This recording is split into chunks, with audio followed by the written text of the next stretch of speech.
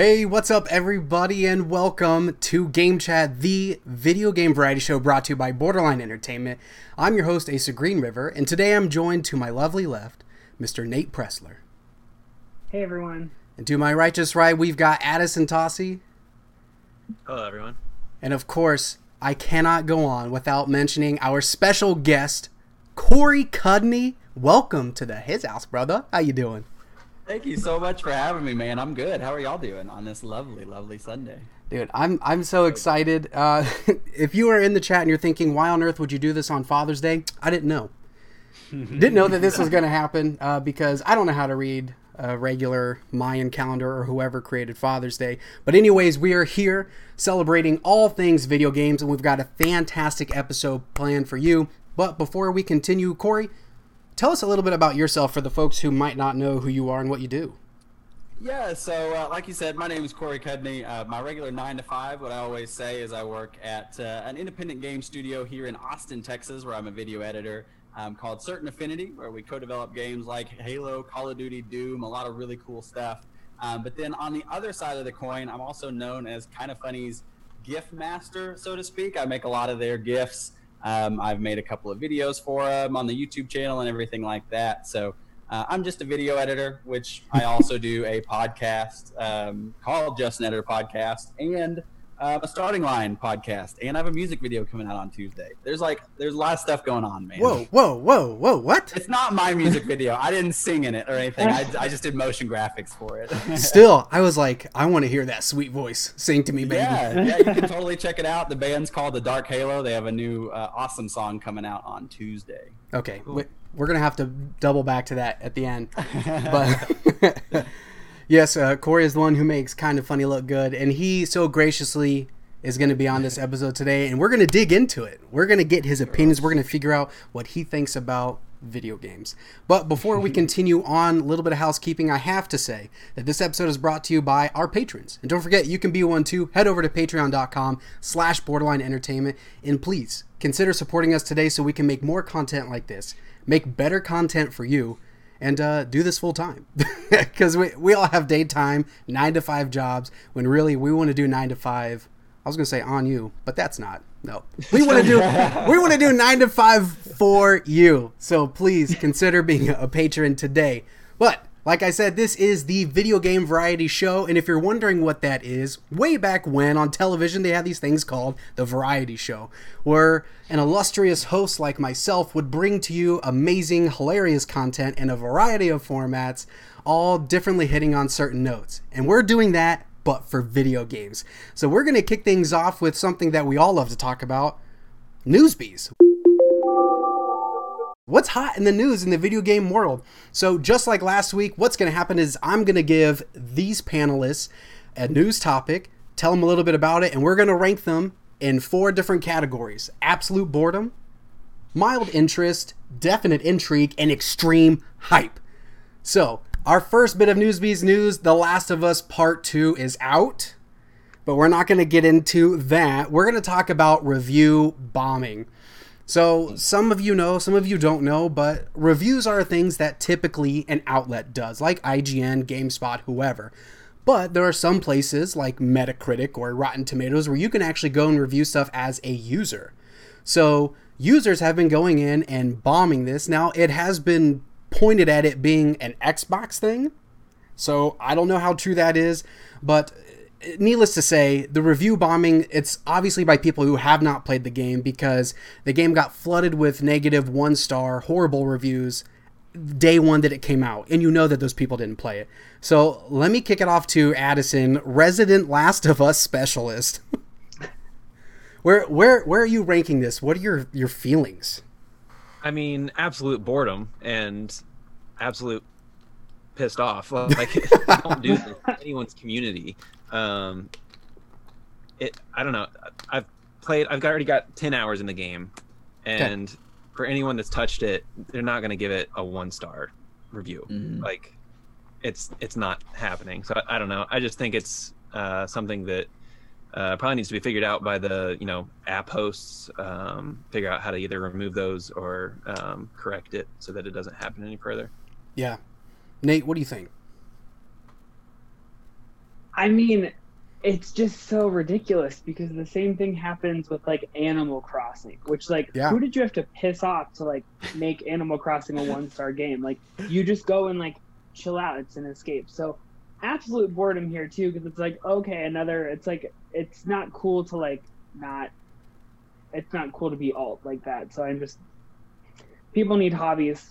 Yeah. And that's what in my head of that. Now, Corey, even though you call yourself just a video guy, which is like the biggest understatement of the century, as somebody who works at a studio who works on games, like how do you view this, like review bombing, users putting in reviews? What's your temperature gauge? Yeah, so I mean, just like you two mentioned, it's really it is kind of it's absolute boredom. I agree. It's just horrible for the game devs, but I think all of the devs probably know what's going on, and they're all probably super aware that's like, hey, as bad as it sounds, just don't pay attention to the Metacritic user reviews at this point. Just like you were saying, Addison, I have about 20 hours in. I took a 4-day weekend just to put towards Last of Us, and it's one of those things I've even talked about with my own friend group where they're just reading things online and they're like, oh, well, I heard, the story's not as good this time around. And I'm like, no. Don't read stuff online. Like, if you're going to play it, and it's fine not to like it after you play it and after you formulate that opinion. But just to watch leaks or read what other people thought about the leaks and formulate an opinion based on that is doing a disservice to yourself on the story, but also like the hundreds and hundreds of devs that worked on that game. So yeah, I totally agree with you too. It's kind of shitty. I don't know if I'm allowed to cuss, but You know what? You do what you gotta do, baby. Okay, cool, awesome. So then I'm going to put an addendum onto this one. Should this type of review process, because you're right, this is absolutely not the first time that this has happened. I think the big one to happen before this one was probably Borderlands 3 to actually like hit news outlets. Should people even be allowed to do this? I mean, obviously people are going to have their opinions. Like you said, Corey, friend groups, you guys are talking about it. And so obviously people are going to have those opinions. Like, should the average, I don't want to say the average person, because you're allowed to have your opinions, but should that be safe for Twitter? Or should it actually go in and allow people to affect the score, even if it's just the user score? Should people be allowed to go in and affect? I want to hear from, like, what do you guys think? Does that matter to you? I mean, I normally don't. If I'm going to enjoy a game, I'm going to enjoy it. And, like, I'm not going to base that off of a score normally. I mean, I get that it's important to some extent, but, like, what do I care what, you say about The Last of Us? You should. Because I'm right. So, yeah, there's got to be a balance somewhere. Like, I think it should be limited to maybe one site for just users instead of actual critics. It's really hard for a website like Metacritic to do, but I love the way that Best Buy does it, where if you made the purchase through Best Buy, if you give it a review, there's a little verified purchaser badge next to it. So stuff like that. And then like Steam does it really well, where they put how many hours you have on record. I think solutions like that is really good, but Metacritic inherently, since there's no way to prove through Metacritic that you bought the game, it's inherently flawed where, anybody can just say whatever you want and there's no way to verify it. But on Steam, you're like, you only put 45 minutes in it. I don't care. It has no weight for me. So that's how I feel about it. But yeah. Well, I wonder too, like, if there are going to be any steps to take, because I know Rotten Tomatoes for Captain Marvel, they ended up shutting off a bunch of user reviews because people were just bombing it, and not to get all SJW, but like, it's another game that's female led and people aren't really happy about that, and a lot of the reviews are very, very vitriolic about that specific piece, which is very much like Captain Marvel, and it's like there's a bigger problem at hand, and so it's how can these companies deal with it? Yeah. It's not to get on any discourse outside of video games, but Nate, that point alone, the fact that that's an issue still, like, it's infuriating, and it shouldn't be like that. A game or a movie or a person should be able to stand for what they've done or what it can do alone, not based off of what they are or what the game or you play as or anything like that. Sorry, I probably was diving too much into that rabbit hole because obviously there's a lot going on and it just makes me very angry. But you have it, folks. Review bombing for The Last of Us Part 2. Completely unanimous across the board. Absolute boredom. So let's move on to EA Play. Now, I don't want to talk about EA Play just as a whole. Maybe we can do it like we did with the PlayStation 5 event. Let's pick out a few things okay, give it your rating and I'll start. I'm going to put EA Play as definite intrigue.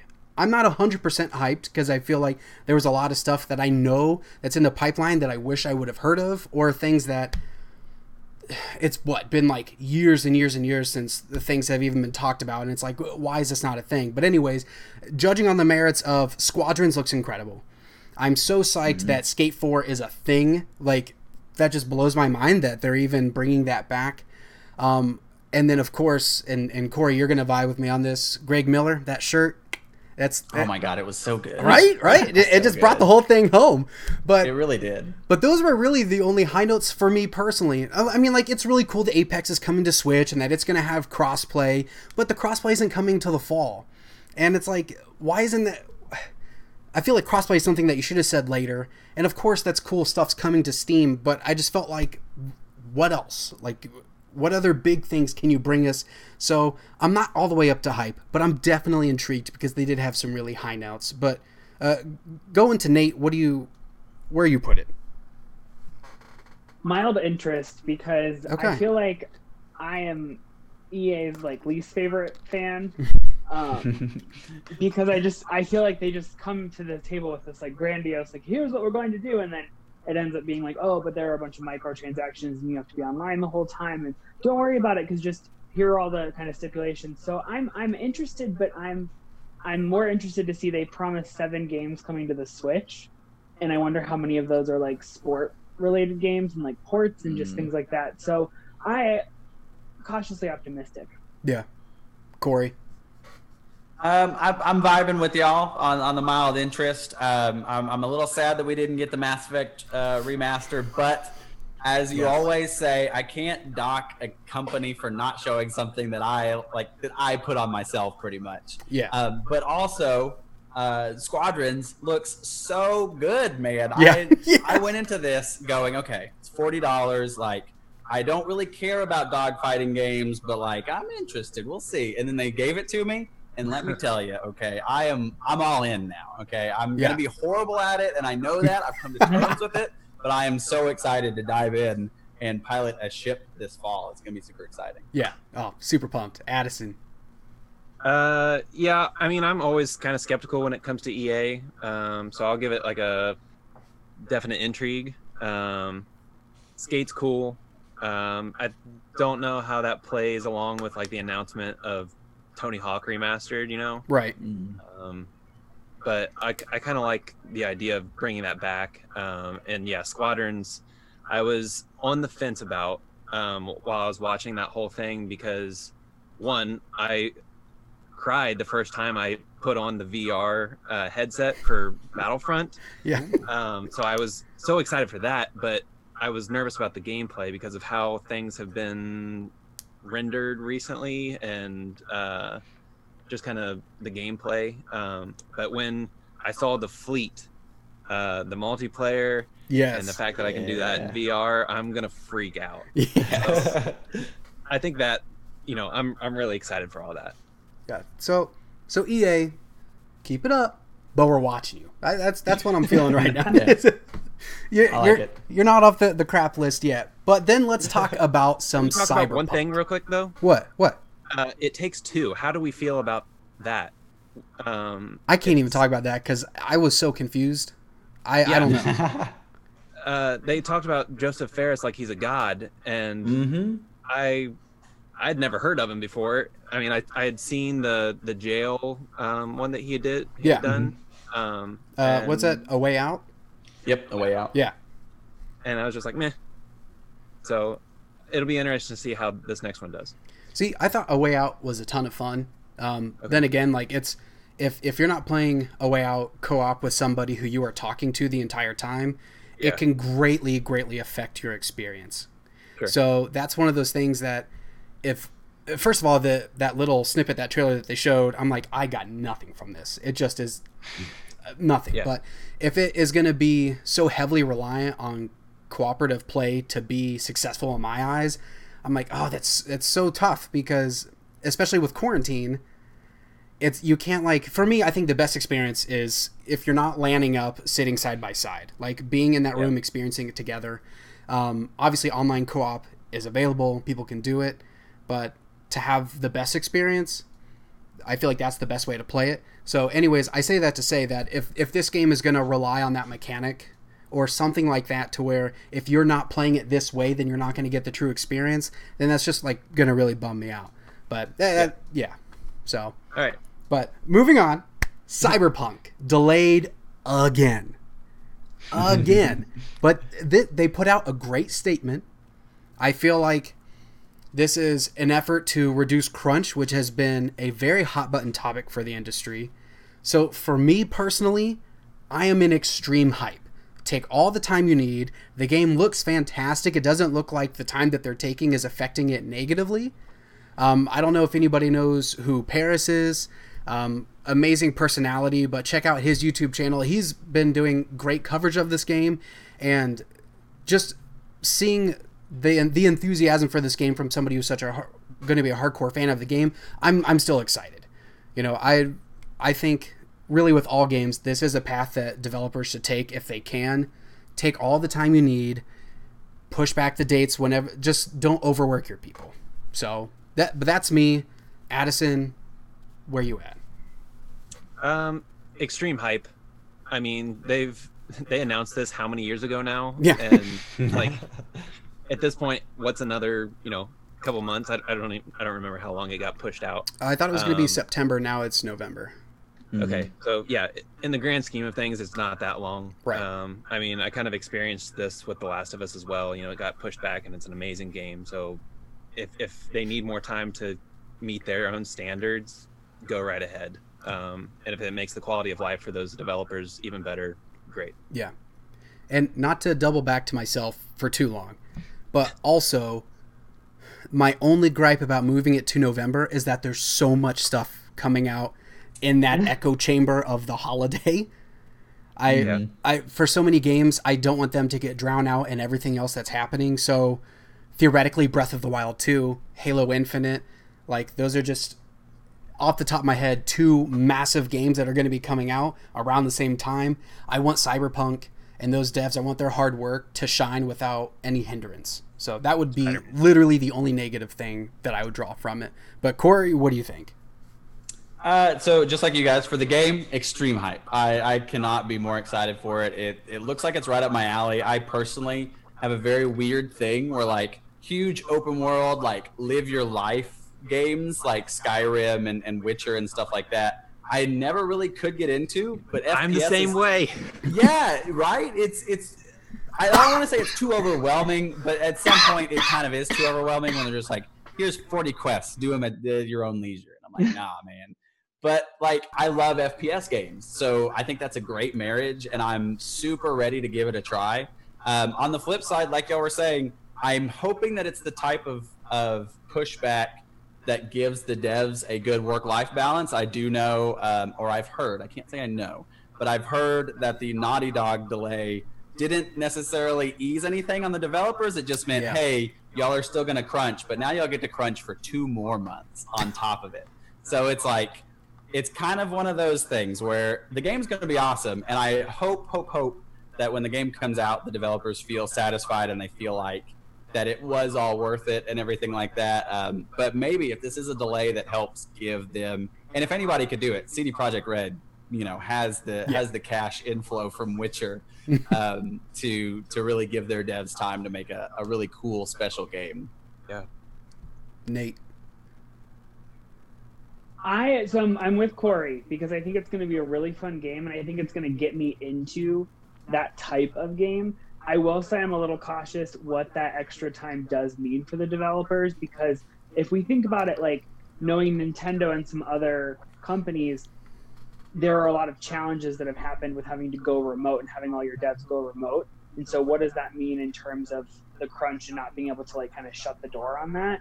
So I always think back to Jason Schreer's Blood, Sweat, and Pixels and what that looked like for some of those different crunch cycles. So I'm really hopeful. I think the game's going to be great, but I do hope it doesn't come at any adverse cost to the devs and anyone. Yeah. I guess I had never really thought about that when I made my statement. So I'm glad you guys have brought that. Addison, you're a monster. Without going into any detail whatsoever, we had a meeting very close after that delay was announced, and yeah, somebody who knows somebody that works at Naughty Dog was like, yeah, they're not really that happy at the studio still. Like, the delay doesn't necessarily mean any reprieve for them, unfortunately, but the game's wonderful. So it's a weird moral conundrum we all have to deal with inside. Yeah, that's the real game of Last of Us. Yeah, I kind of got that feeling watching Raising Kratos, that documentary about the making of God of War. Like, at one point, the director came in and was like, "The game doesn't work," and like I was like, "Oh my god!" Like, that must be a horrible feeling for literally everyone. Yeah. So I think it's a real situation, and I have sympathy for all those people. That said, Corey, if you ever want to be on the show. Oh, sorry. I was talking to Corey Barlog. Just into the camera. I was about to be like, I'm already here, man. Corey, if you want to be on the show twice, absolutely. Corey Barlog, if you ever want to be on the show. This is probably way on the bottom of the totem pole, but we'd love to have you. But last bit of Newsbees news, Animal Crossing New Horizons continues to bring content, and even though it is a zeitgeist, a juggernaut within the world that we are in today, is it still relevant? Does this still excite you? They're having a wedding season. So from I believe it's like for the next couple months, you're going to have not only items that you can buy for your home, decorate your island, but then clothing. And I just think about what this could do for the game. Because and Corey, I know you know, but Addison, Nate, I don't know if you know who Gary Whitta is and what he's been able to do within Animal Crossing. Yes, yeah, Nate knows, but he has a talk show within Animal Crossing. And IGN just even did an island tour where they went to different celebrities' islands. So it is such a communal experience that I wonder if we're going to get some legitimate weddings out of Animal Crossing New Horizons. So in all honesty, just the thought of that, I'm at extreme hype. If you're out there, you're engaged, you're like, what am I going to do? People have to do drive-by parades at my house. This sucks. Do it on Animal Crossing. I'll be there. Put me on the guest list. I'm extreme hype. Please, somebody join in my love for this announcement. I'm extreme hype. Yes. For a couple reasons. One, everything you just said. Two, because of what's going on in the world, I haven't had to go to any real weddings, which means I haven't had to incur any costs. So sure, I can spend some bells to get you a fancy surfboard of a different color, drop it off in your island, celebrate you, mazel, and then leave. So I'm extreme hype because I don't have to put on pants. Yeah, and I probably don't fit in my pants right now. So, Addison. I mean, I still haven't played because Kara stole my Switch and has just been playing that nonstop. And then you told me that, she can't transfer off. So at this point, it's a lost cause for me. But yeah, no, I think it's a cool idea. It's kind of reminiscent for me of like Pokemon Go, the events that they have in that. So I think it's cool for the users that are playing. And yeah, if some real weddings pop out of this, congratulations. Bring us home, Corey. Man, I'm also at extreme hype. I have not touched any Animal Crossing in my life, actually. But just like you said, seeing the zeitgeist and everything has been super cool on a viewer consumer side of things. Yeah. And it's been amazing to witness like the whole world come together. And like you said, animal talking became a thing, and it's amazing. And now I gotta wonder, like, if you have a wedding inside Animal Crossing, do you have to hire like a licensed pastor to officiate the wedding? Does it even count? Like, now we got to ask ourselves all kinds of other questions. Yeah. That brings up a whole nother thing. I am licensed to marry people. Oh my God. See? They got to invite you now. Give me a call. hit up my DMs. It might just be the state of Ohio. I don't really know. But if you want to get married in Animal Crossing, I'm your guy. Let's do it. I've officiated one wedding, and I want to add to my list. But that wraps up our Newsbeast section. Please let us know in the comments below. What do you think? Where are you at with these news hits? We're going to move on to what's in the box. What is in your console, your PC? What are we playing right now? Let's dive in, Nate, because I feel like I know what the other two are going to say. What are you playing right now? So I am currently post-campaign still exploring in Pokemon Shield Isle of Armor. Oh, so the DLC expansion pass. It is, I don't want to disparage it because I think it's fantastic. It's exactly what should have been in the game from the get-go, though. Okay. And it does promise kind of what you're able to do in future games. So the fact that I'm able to move my camera around just free and just do it's such a full world, and there's so much to do, so much to explore. So I'm having a complete blast, and I'm trying to cherish it because I know Crown Tundra doesn't come out until like November, December. Yeah. Add that to your list, Asa. Is I'm switching to Bug Fables, which is kind of like a Paper Mario, but a little bit more intensive. Okay. And I'm trying to get hyped for Origami King, and so one of my friends recommended it to me, and it's fantastic. It's like 26 hours worth of story. Really cool, very much like the original Paper Mario. So trying to kind of go almost like old school to what I would have been playing like 15 years ago. Yeah. So with Isle of Armor, because there's so much out right now, I haven't even remotely had a chance to touch it. Is it a buy? Is it a worth it? Check it out, or is it should we wait until Crown Tundra comes out and then we can play them consecutively? So it's not like, hey, we busted through this content really quick in a weekend. Now we've got really nothing Pokemon until then. So I will equate it to the Breath of the Wild DLC, where the first pack of DLC in the wave was more of just kind of like, it's very quick and you can kind of do it at your own leisure. And then the second part was really story heavy, which is what they're promising. Okay. I think it's worth a buy now because it's just fun to pop back in that this summer. There are very mild Animal Crossing vibes, so it's good for people like that. There's some apricorn things that you can do, but yeah, I would say if you were kind of skeptical about Breath of the Wild's DLC, wait until the meaty story comes before you spend $30 on it. Okay. Cool.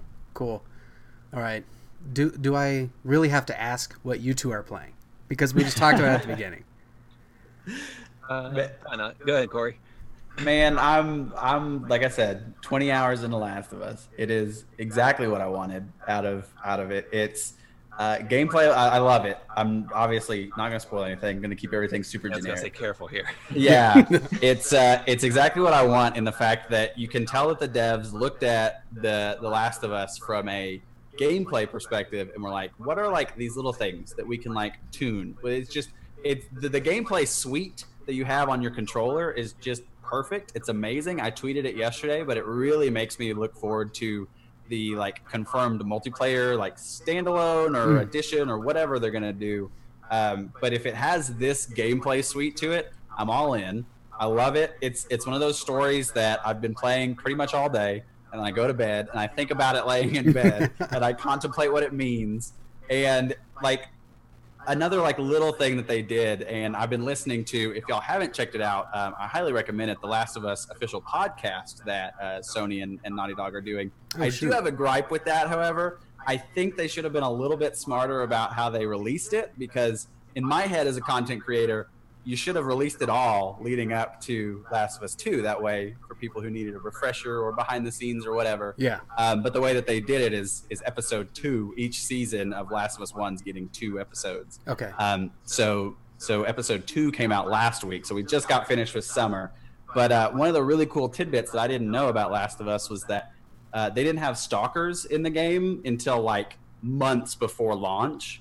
And that was something they added in right at the end, because all they had were the runners and the clickers, and then obviously the bloaters. But I love, and you can kind of tell it in Last of Us 1, where it's like a runner and a stalker. Apparently stalkers only in a couple of encounters in the first Last of Us.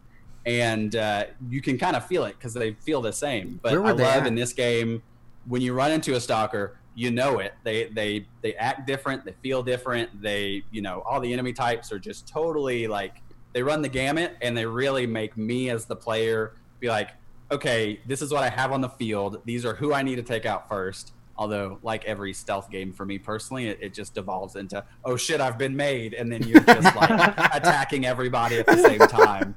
But I always go in with a good heart that I'm like, I'm going to take you guys out one by one and like make a plan, and then all of a sudden you hear that Last of Us 2 sound. That was a horrible impression, but yeah. Anyway, the game-wise, I'm loving the game. It's an amazing game. All those Metacritic scores, get out of here. It's perfect. I've been telling all my friends, like I alluded, it's like, look, man, I hate to sound like this, but I'm going to sound like this, where it's like, I will respect your opinion on the game after you've played it. But when you're in 2 hours in and you're like, nah, I know about the game. You don't know nothing. It's so good, and it just takes all. It's the first time in a long time, I feel like, that I've played a game that I'm so invested in that I'm just like on the edge of my seat because I don't know what's going to happen. It's like Game of Thrones in that way, where you're just like, I love these characters, and I know these guys aren't afraid to mess with these characters, and it's like, it's cool to play a property, because like, you play Halo Infinite, you're going to pick up Halo Infinite this fall. Master Chief's not going to die. Like, Master Chief is going to be fine. Like, the Arbiter may be in it. The Arbiter may, I don't know, whatever. Cortana, I guess she, like, spoilers for Halo 5, I guess. She turns bad, but it's like, at the end of the day, still pretty safe. Yeah, exactly. Pizza hasn't played Halo 5. Okay. Have you really not? Did I just spoil that game for you? Look, here's real Are you quick. invested? Did I just do a dick move? You did, but I still love you. Oh my god. No, listen. I'm so sorry, Asa. I'm so not happy gonna to go too off on this, but I'm I'm having. guess and I fucked it up. Dude, no, it's not your Oh, fault. man. I'm having the hardest time with. And this is nothing against 343.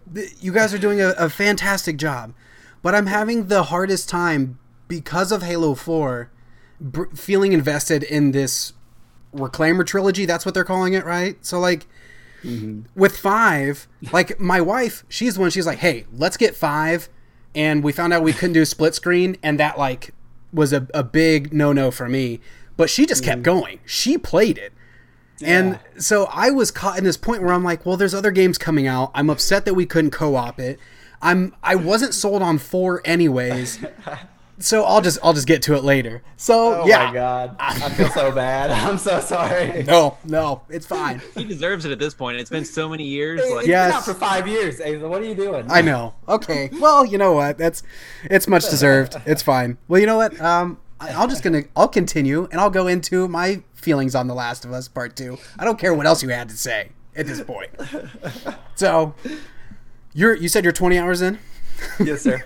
I'm going to pretend to care what you say right now. Addison, you said 10? yeah, 10. I'm taking it a little bit slower. Okay. And just other things have been happening. So I'm only 5. So I just started jumping in last night, and let me preface everything with, I didn't want a sequel. When the initial announcement came out, I remember texting Addison like that day, did you see the announcement? I'm so ticked off. The ending with the first one I feel was so perfect that either you agreed or you disagreed with the ending. And it was one of those things where it felt like a singular story. As much as I love the world, I didn't feel like I had to jump back in. I don't know how else to say that it just felt like a complete experience to me and was just so special. Now, that's not to say that this game's horrible. I'm loving it, but I'm having that problem. I'm having that hump that I have to get over. So everything that I'm playing, everything that I'm doing, I'm like, oh, I didn't want this. And so I think that's probably why I'm only 5 hours in, that I need to get over my own self-reservations. Essentially is what I'm getting at. Because the gameplay is fantastic. I'm loving the character development. I'm loving the story so far. Again, I'm only 5 hours in, but I feel so invested into what's happening right now. But there's still that nuanced filter that everything is going through that I'm like, I didn't need this. I would have been okay. But that said, if you haven't bought The Last of Us Part 2, I think you absolutely should. People worked really hard on it. Again, as somebody who is looking at it jaded, I still love it. Like, I still think it's a fantastic game. Without getting spoilery in the first 5 hours, I think the introductions that they have done to everything is far and above better mechanically than anything in the first game. And then I would even say from a world building standpoint, I think they carried the torch perfectly. I don't feel like it was an awkward transition at all. In fact, I probably feel even more invested in these characters, especially Ellie, being the cover artist. Not that I didn't like her in the first one, but obviously, as you guys know, and anyone else who has played the game, I care more about her personal journey and the way that she's looking at everything. And it is so hard to say all this without saying something that might be spoilery. But yeah, so I'm very much enjoying the game, even with my big baby attitude. But Addison, where are you at 10 hours in? I mean, I don't think this spoils anything. Have you made it to day 1, Asa? How do I answer? I don't know, but I am about to pack my bags. Huh? I'm about to pack my bags and embark on a grand adventure. Does that make sense? Yeah. Okay. Yeah, I mean, I'm agreeing with Corey. Like, everything is beautiful. I kind of welled up with tears riding through that first field. Just based off of the looks of it. Like, not even... I've cried so much, man. I'm such a baby. Like, first 5 crazy. minutes, flushed with tears. But yeah, like, I'm just blown away. Like, I just have a basic PS4, so I don't know how much better it would be on a Pro. So your PS4 is blown away too.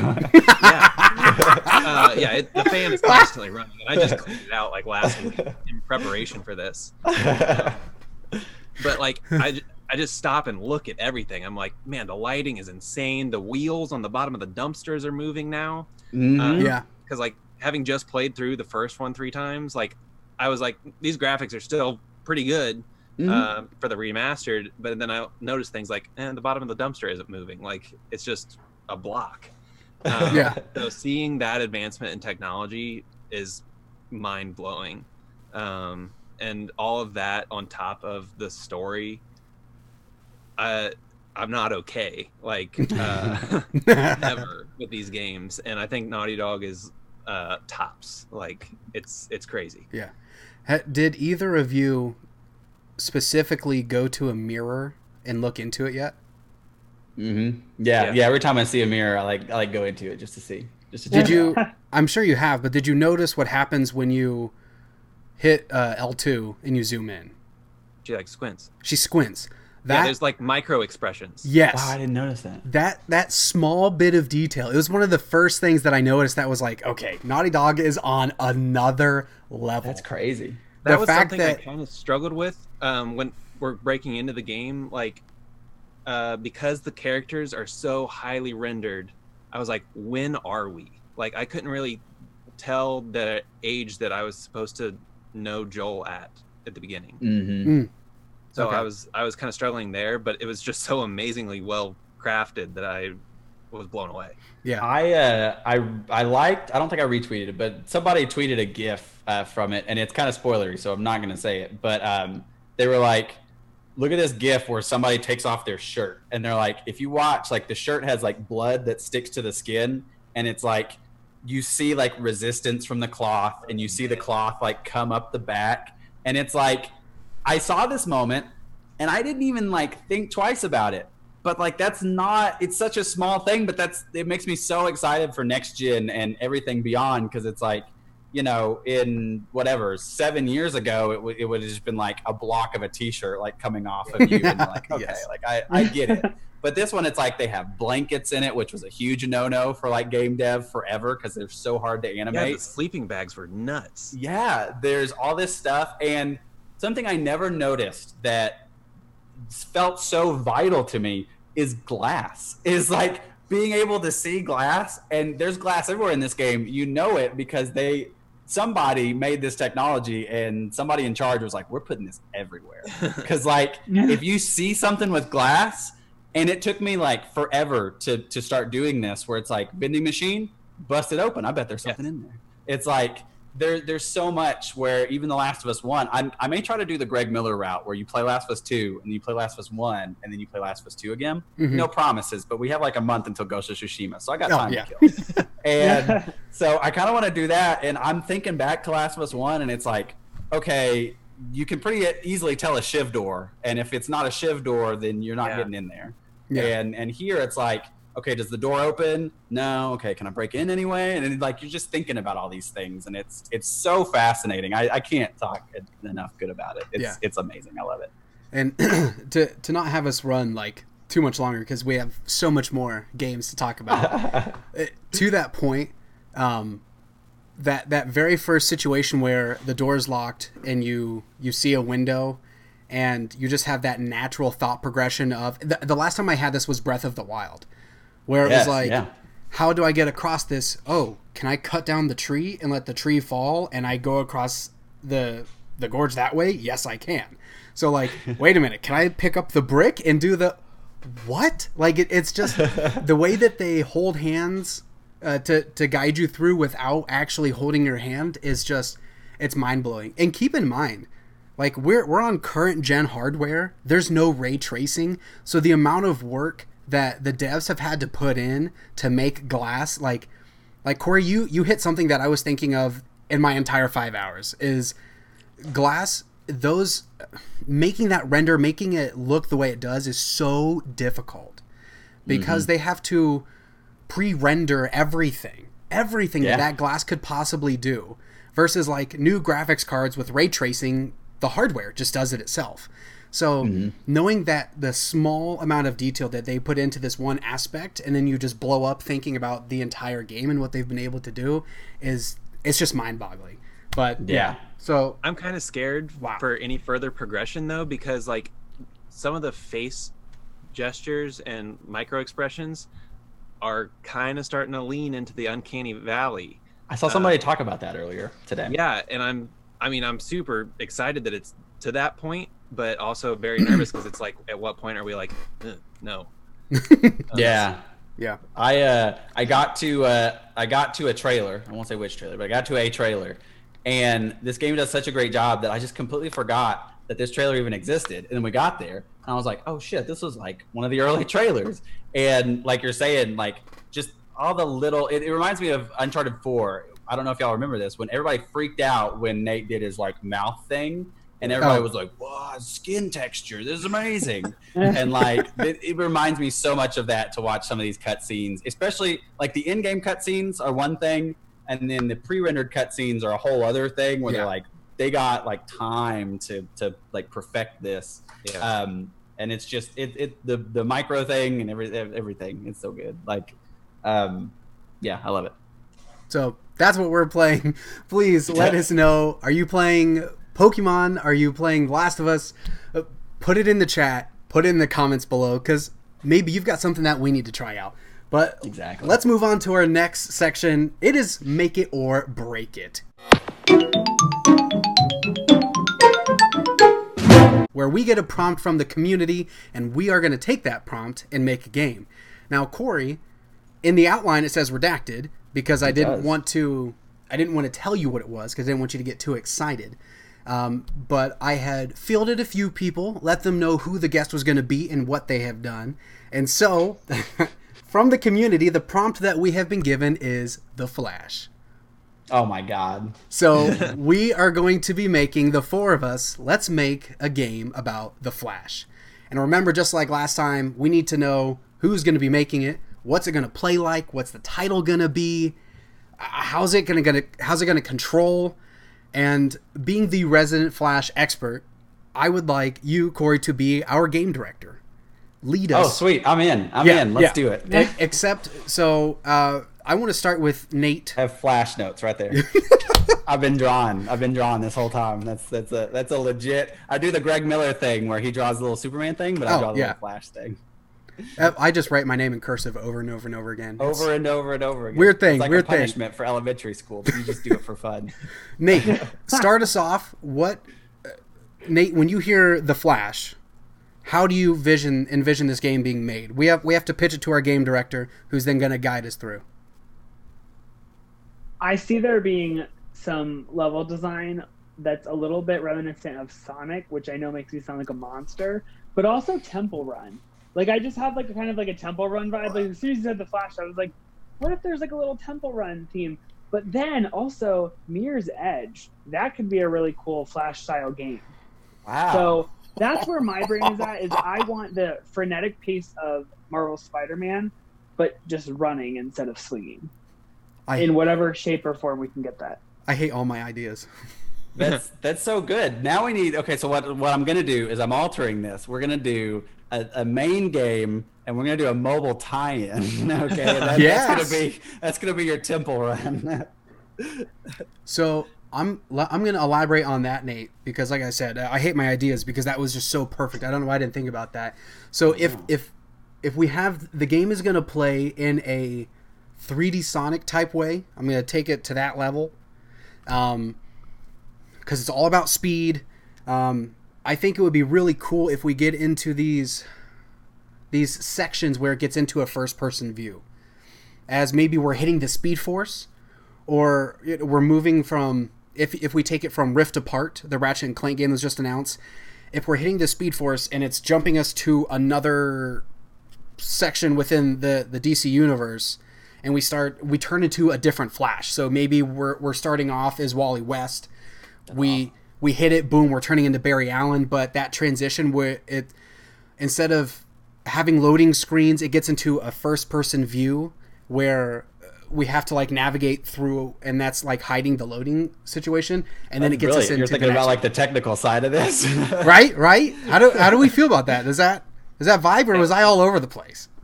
No, I like that. Yeah. I just feel like having a different game play style based on which Flash you are is also could keep it fresh.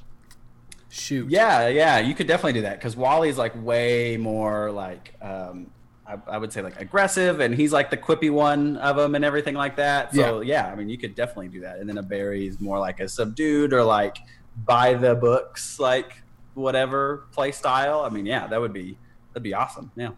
So would it be a kind of like Injustice to where the different chapters you're playing is different ones?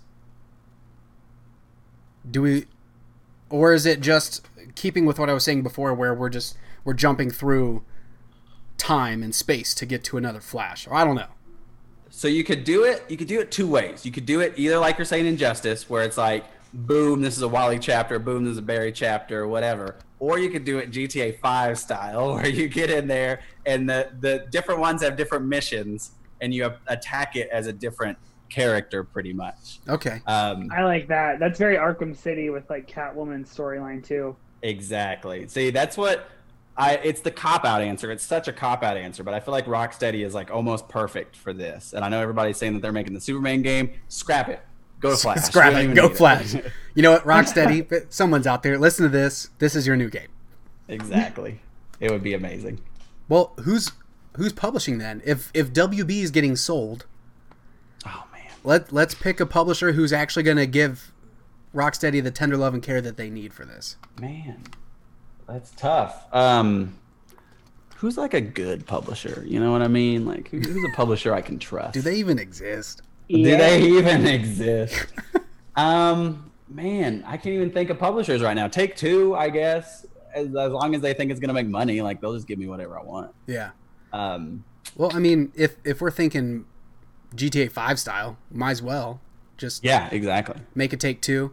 Now, control scheme wise, I feel like Rocksteady, Insomniac, they were able to capture the feeling of that superhero with the controller. Like you never felt like you had to stretch too far to make things a reality in the game. Because like some games, it's the control scheme is so funky that I don't feel engrossed or I don't feel like I'm a part of this story because I'm so focused on how hard it is to do stuff. Mm-hmm. And with the Flash movie, I feel like that's something like I love Sonic.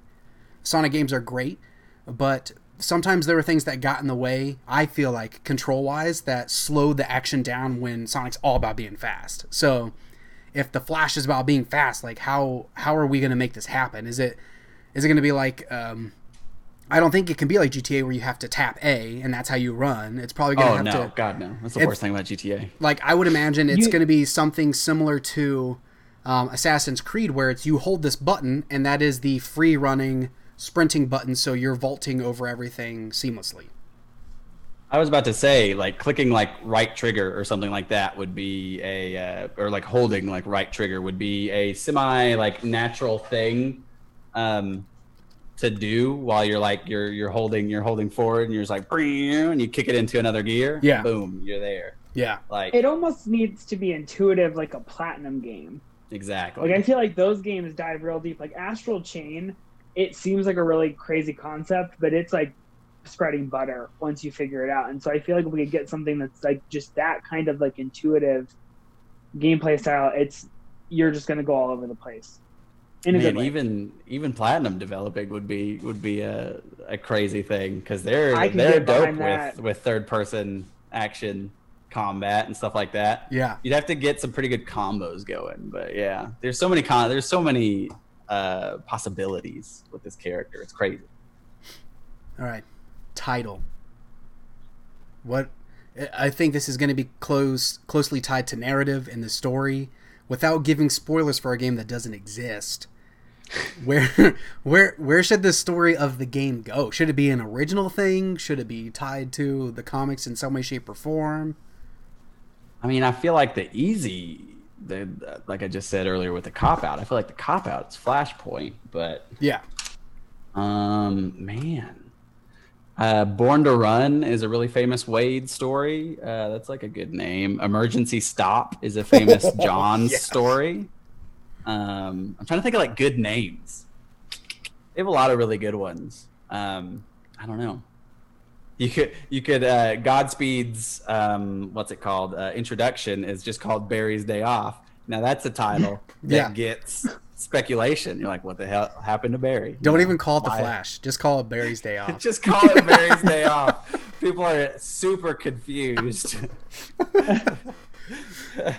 So then, multiplayer, single player, DLC. Like, I want to plan this out so whoever we give this to, they have to put as little work as possible, and they just make it.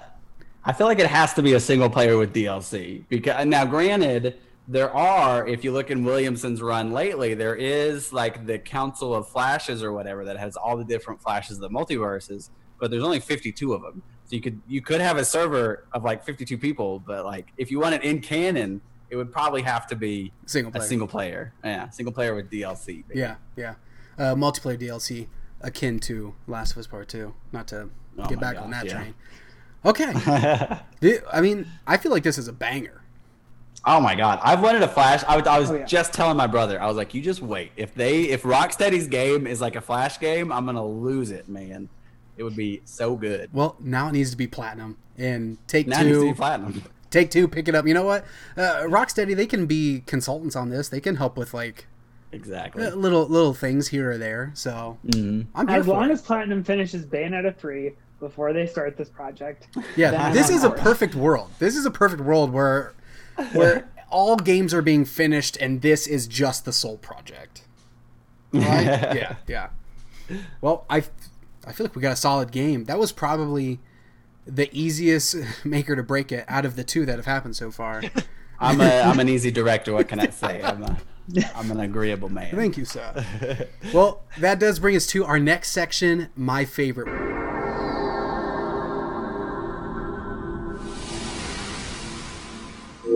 Where we head down a nostalgia trip fueled by the desires that are within our hearts, brought to you by the prompt, which is video game superhero experience. So what is whoever wants to kick it off, thinking back to the days of old, what is your favorite superhero experience in video games?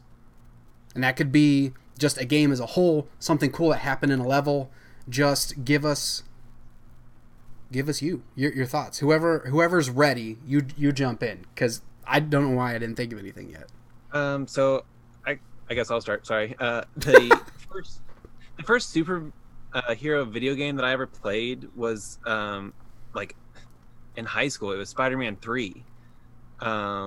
So like I was pretty late to the game with this, and man, when I played through all of that, it was really fun. I just liked the way it was flowing and the fact that I could just free swing everywhere pretty much. So when the new Spider-Man came out, I was so stoked. But I don't want to talk about that really. The first, like, it's not even superheroes, it's War of the Monsters. Oh shoot, that's a deep cut. Yeah, it was on PS2, and it was like sometimes it came with the PS2. It was one of those games. But they're just giant monsters, and they're not superheroes or anything, but they battle each other, and that was a majority of like my early gaming experience, like in middle school. So that's my favorite. When you say like superheroes, that's what I think of for some reason. Dude, no, that War of the Monsters game was the kaiju experience that I wanted Rampage to be. Yeah. To like, I don't know if anybody ever played it, but there was a Gundam game on, I believe, the PS2 where it was really just like a mech assault type game, but obviously the setting was you're in the city. So like there's all these little buildings and little cars and people, and like that was like the arena for War of the Monsters, and you just got like this sense of scale that, at least for me, like out of all of the different characters, obviously I'm a huge Gundam fan, so I always went with like the big mech robot guy. Yeah, the VTech guy. Yeah. So then like my in my head, I'm thinking, well, I am the hero of this city. Yeah. You know, I've got like a big O for any deep cut anime people, like a big O thing going on where it's like, okay, got to suit up, and I pop in and I'm just destroying all these monsters and buildings are crushing, but I'm saving the city. Dude, wow. Did you ever play Armored Core? Yes. Yeah. Armored Core was, I don't remember the last one that I played, but that was my jam for a while. Yeah, that was another favorite. Anyway, somebody else can go now. Where are the monsters?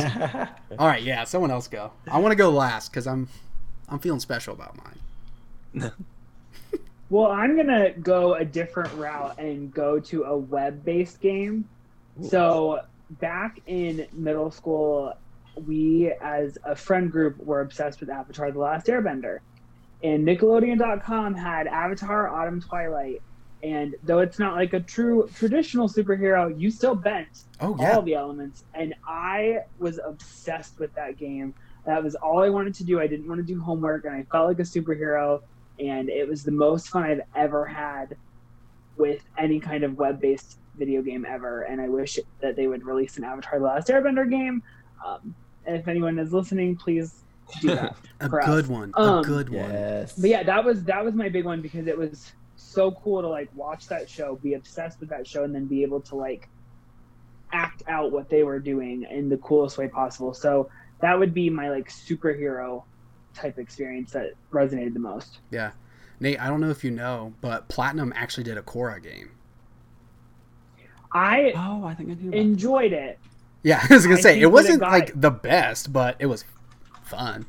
As far as like a intellectual property tie-in game, it wasn't too bad. I think that it got a lot of hate, and I if someone's gonna be able to do it, it was Platinum. Yeah. They just need another go at it with, I think, enough time and funding to make it something great. Yeah. I agree. Everyone's a little kind of scared of that franchise, though, ever since M. Night Shyamalan did what he did. So. I'm a little nervous about it, if we're going to be honest. So my superhero game, I've got to go. I always go with the same one. It is right up there with my favorite games of all time. So this was a super easy prompt for me. And that's Infamous 2. I remember very vividly, if any of y'all went to Hollywood Video back in the day, we got a magazine at Hollywood Video, and it was an advert for Infamous 1. And I was like, well, I got to get this. And so I got it, and I loved it. And I hate to age myself, but when the PS3 came out, I would have been 11. So I loved Infamous 1, and so I get Infamous 2, and it's just like, it's so much fun. I had never played Sucker Punch games before, and they have such a springiness to them, which I'm very excited, and I hope that Ghost kind of carries over. It's a little bit more serious, so I don't know how they're going to carry it over. But the way that Sly runs and the way that Cole runs, it's very definitively Sucker Punch. They've got like a tippy-toe-ness going on. Yeah. And I love it.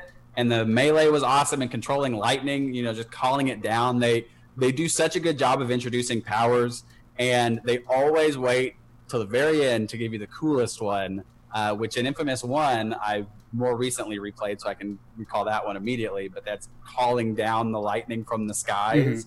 And it's just so cool, and you feel like such a badass. And I probably played so much Infamous 2 in my life, and then when my old fat Spider-Man 3 font PS3 died, the save game died with it. So I haven't played it Infamous 2 since my original PS3 died, because I'm just like, I can't go back. I can't relive those memories, man. Dude, It's just got to stay there in my mind as like top tier game. I feel like easily there could be a long running discussion series on how great Infamous is. So good. Dude, I'm right there with you. The Infamous series as a whole, and I'll even stand by Second Son. Those are some of my favorite games of all time. And man, we're giving this guy so much love this episode. Greg Miller's review of Infamous 1 on IGN was the thing that sold me on the game. Really? Yeah, because at the time, Infamous came out at the same time as Prototype. And so I ended up going with Prototype. I can't remember why, because, man, that game was just not great. At least me personally, I didn't think so. So I was just anti-Infamous. For me, it was Prototype all the way. But then I watched his review, and I was like, holy crap. Like, the thing, and I can remember distinctly what he said. The part that sold it for me was when he talked about standing at the top of Empire City, and you're just looking over it. You have that Batman moment where he's looking over Gotham, and it's like, this is my city.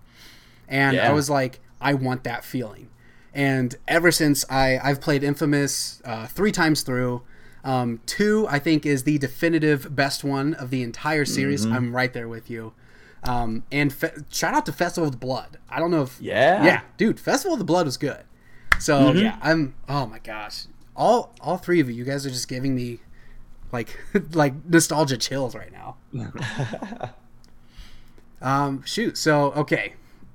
When I talk about one of my favorite video game superhero moments, please know that I acknowledge that there is no really good Superman game. But there was a video game for Superman Returns that was released on the Xbox 360 and I believe maybe even like Wii and PS3. And I was solely obsessed with that game. I remember the first time I played it was on like an official Xbox magazine demo disc. And the thing that sold me on the game was the feeling that you get when you fly. So I don't know, have any of you played it? No. That's okay. I mean, it's really not a great game at all. But I think it's the closest game that we have so far to a great Superman game. But the feeling that you get when you're flying, I feel like it's so hard to nail that feeling. Like, flying is one of those mechanics that in a 3D space is like it either feels like really floaty or disconnected or it's too clunky. But it just felt so good. And akin to the Flash, like Superman has that super speed. So there are these moments where you could upgrade your powers and you could get to the point where I believe if you were to hold RB, you could enter like Superman super speed mode. And they would have this amazing effect. So I would always go as far out as I could in the map and like either stand or just hover for a second. And my goal was to get as far as I could, as fast as I could across the entire map. So I would play the music in my head, some 30 Seconds to Mars crap, I don't know, and then start like hovering slowly and just getting faster and faster because you had varying levels of speeds with just the analog stick. And you would hit top speed. And I don't remember who developed it, but they added this cool little camera shake and a very distinct, I can hear it now, like the sound design of Superman's cape flapping in the wind was like, it just worked the sound design worked so well with the mechanics of flying that as soon as you hit Mach speed, it like it punched through, the wind like rips back, and you like just rip forward. And it is the most gratifying thing that it allowed me to suffer through the entire 20-hour campaign or whatever. But you had that same feeling on the ground too. So if you were to run, obviously it wasn't as, I don't think it played as well when you were walking and running. But yeah, just that experience of flying and hitting those top speeds, and you're like, I feel like I'm going to fly out of the screen. Like, where else could I go? I'm going so fast. Yeah, it was an incredible experience that totally sells me that Superman games can be good. But wow, please let us know in the chat, in the comments below, what is your favorite superhero video game moment? We want to know. But let's move on to what I'm really excited for, are some deep cut knowledge. We're going to get into big bet trivia.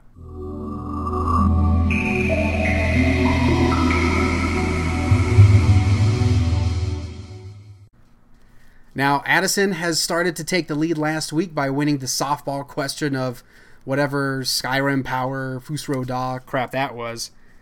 But now we're going to get into some real hard knowledge. So please put it in the chat, put it in the comments. Are you team Corey? Are you team Addison? Or are you team Nate? We're going to get one question. You'll get your chance to answer. I don't have a buzzer or anything like that. But without there being too much discourse, I'm going to pull this at random. You can absolutely do this at home if you're a big video game nerd. I highly suggest you pick this up. But it's just called Ultimate. Will it go into focus? I don't know. Ultimate Video Game Trivia. I know. It's a ton of fun. And, well, I mean, it's fun if you know video game stuff. If you don't, you're going to like have the worst experience of your life. But anyways, we can just answer it if we know it. What's that? We can just answer it if we know it. Yeah, if you know it, I don't know. Yell, scream, clap your hands. Let me know. and there's going to be some sort of trophy. I don't know what it's going to be for the winner at the end of the season who accrues the most points. But our wonderful mods hopefully are keeping tally of those. But here we go. Here's the question. The Helghast are the main antagonists from which video game series? Oh, yes, Corey. It's Killzone. It's Killzone. Dang it, that was another softball. Man, I was just thinking about this when you were talking. Somebody was talking about old video games. I forget what it was, but I was thinking about Killzone and how I tried to get into them way too late, and I couldn't because it was so bad. I wanted to love Killzone 2 so much, and I never played it, but I loved the cover, man. It was so cool. Yeah. Yeah, we relate on so many levels. Nate, do you know what Killzone is? That's okay. I feel like it's one of those Sony properties that just, I don't want to say was doomed to fail, but from its initial conception where they said this is the Halo killer, they just like... I put, and a lot of people are going to think this is like sacrilege, but I put Killzone and Haze and Resistance all in the same thing of like, they're fine, but when you start a game with saying this is a Halo killer, you're like doomed to fail. Yeah. Nobody's going to take you seriously. You're just a Halo clone at that point. I will say, I feel like I was a pretty smart kid. And, you know what, let me double back. Corey, you said when Infamous came out, you were 11? Dude, I was 19. Yeah, I think so. But that's okay. What did you say? How old were you? I was 19, so don't nice. Don't feel old. I'm old. But yeah, so like, I feel like I was a pretty smart kid because I knew right away, I'm like, okay, this is bullcrap. Killzone is not going to be the Halo killer. It's just not going to happen. But I feel like Resistance and Killzone, they are fantastic IPs. I want them to continue to see life because I loved every single entry. Haze, man, that game was rough. That was another cool cover that I didn't buy. Dope cover. Rough game. But there, boom. Corey taking the point for video game trivia, tying the lead with Addison for 1 point. Now, I haven't decided what I'm going to do for like the special guest slot because at this point it's going to be like this revolving thing. So it's like, well, at the end of the season, do I just give it to whoever's on that last episode or like I don't even. So put it in the chat, put it in the comments. Like in the special guest, better bring it. I know, or maybe this just means that Corey, you're gonna have to watch every episode and make sure to like just answer every question. just answer every question, and it started off with so we know. All right, Corey's got it. All right, we're going to wrap things up. We've got out this month. Obviously, the list hasn't changed too much, but in case you didn't listen to the first episode and you don't know what's coming out in June, we've got Elder Scrolls Online getting a new expansion. Greymoor. Disintegration is out. Obviously, the Isle of Armor for Pokemon Sword and Shield. Fortnite Chapter 2 has received its Season 3 with Aquaman. The Last of Us Part 2 is out. Coming out this week, SpongeBob SquarePants, Battle for Bikini Bottom Rehydrated. Heck yeah. Sorry. Ninjala and The Wonderful 101 Remastered. Let's go around the panel. What are you most excited about? I'm going to say it. SpongeBob SquarePants. It's supposed to arrive Tuesday or Wednesday. I can't wait. Like, that's my favorite SpongeBob game. And Rehydrated just looks incredible. So that's what I'm going to put as my favorite game of June or whatever. Most excited. What did I say? Who cares? It's a hot mess.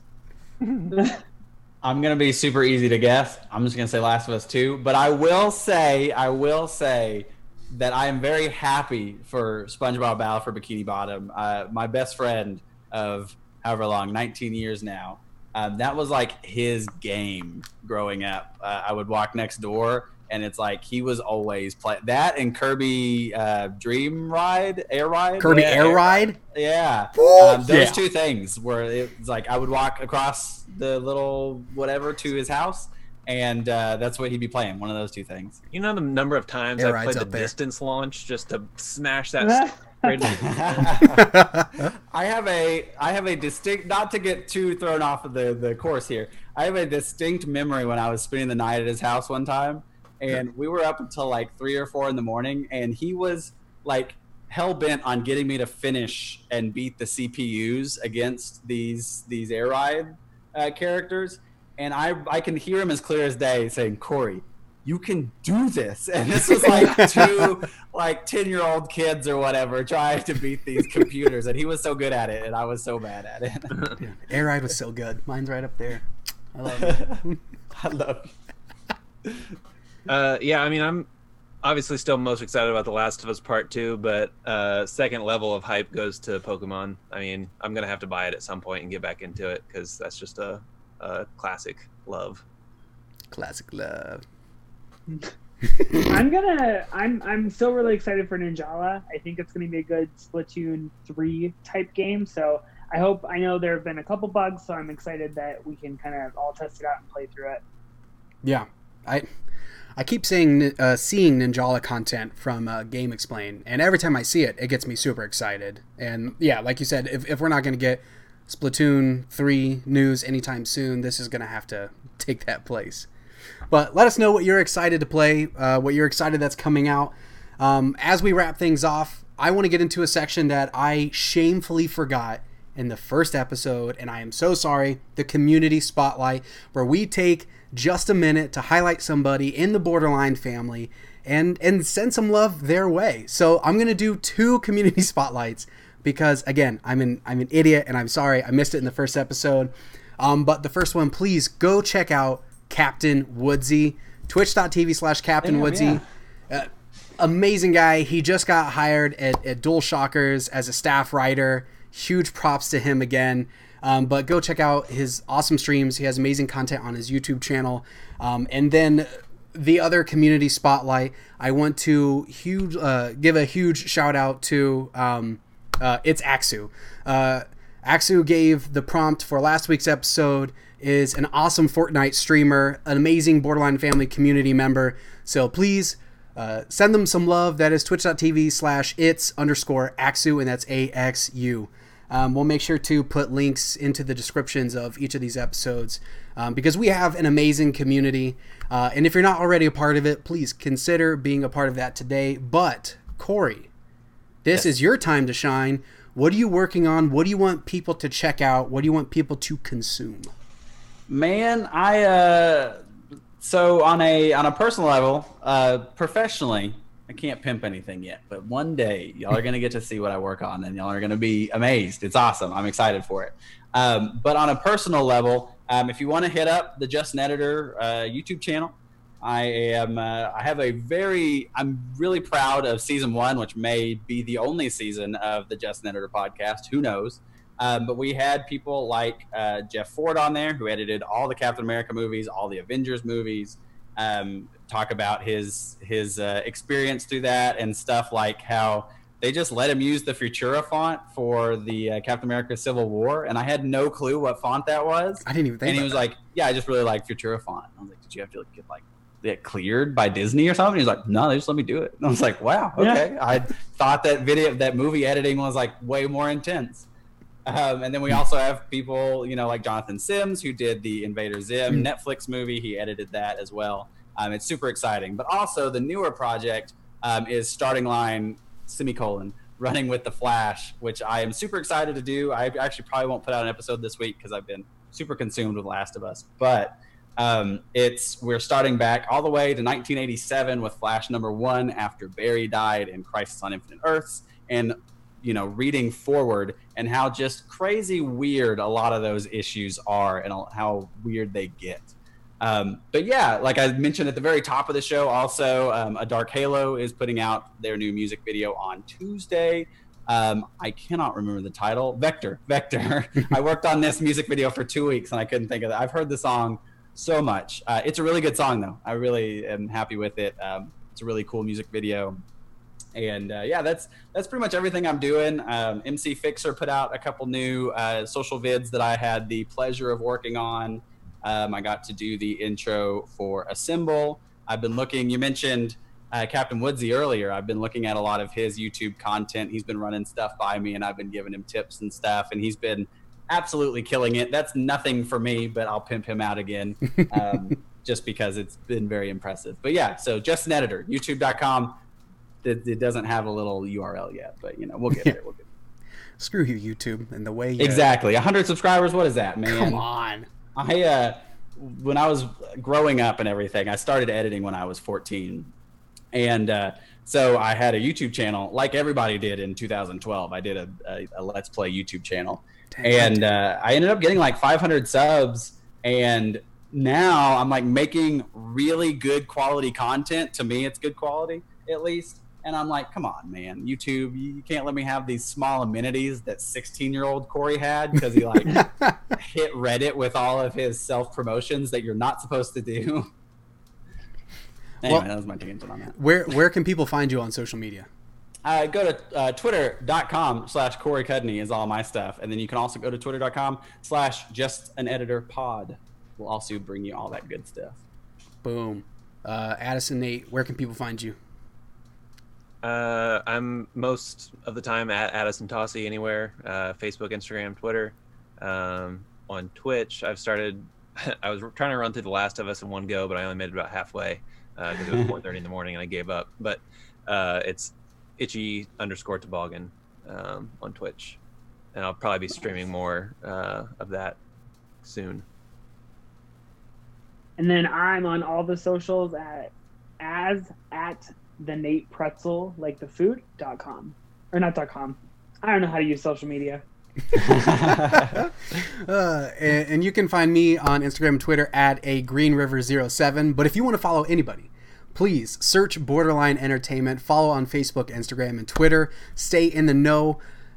You're going to get there and you're going to see the social content has been lacking. I'm trying. I'm one person. But anyways. It's a lot. It is a lot. But you'll be able to know when we're going live, who's going to be the guest on the next episode of Game Chat, and just everything that's going on in our community. And also, please, if you've got Discord and you're watching on this, or you're looking into the YouTube comments or whatnot, join the Discord. We have an amazing community over there. It's growing. We want more people to be a part of it. And yeah, thank you everybody so much. Thank you, Corey, for being a part of the episode. We hope everybody has a wonderful week. Happy Father's Day to all the dads out there. I have to give a shout out to, I don't say myself, but my my 4-month-old son got me this hat. So I'm a proud papa today. But yes, happy Father's Day to all the other dads. But above all else, be well, Borderline family.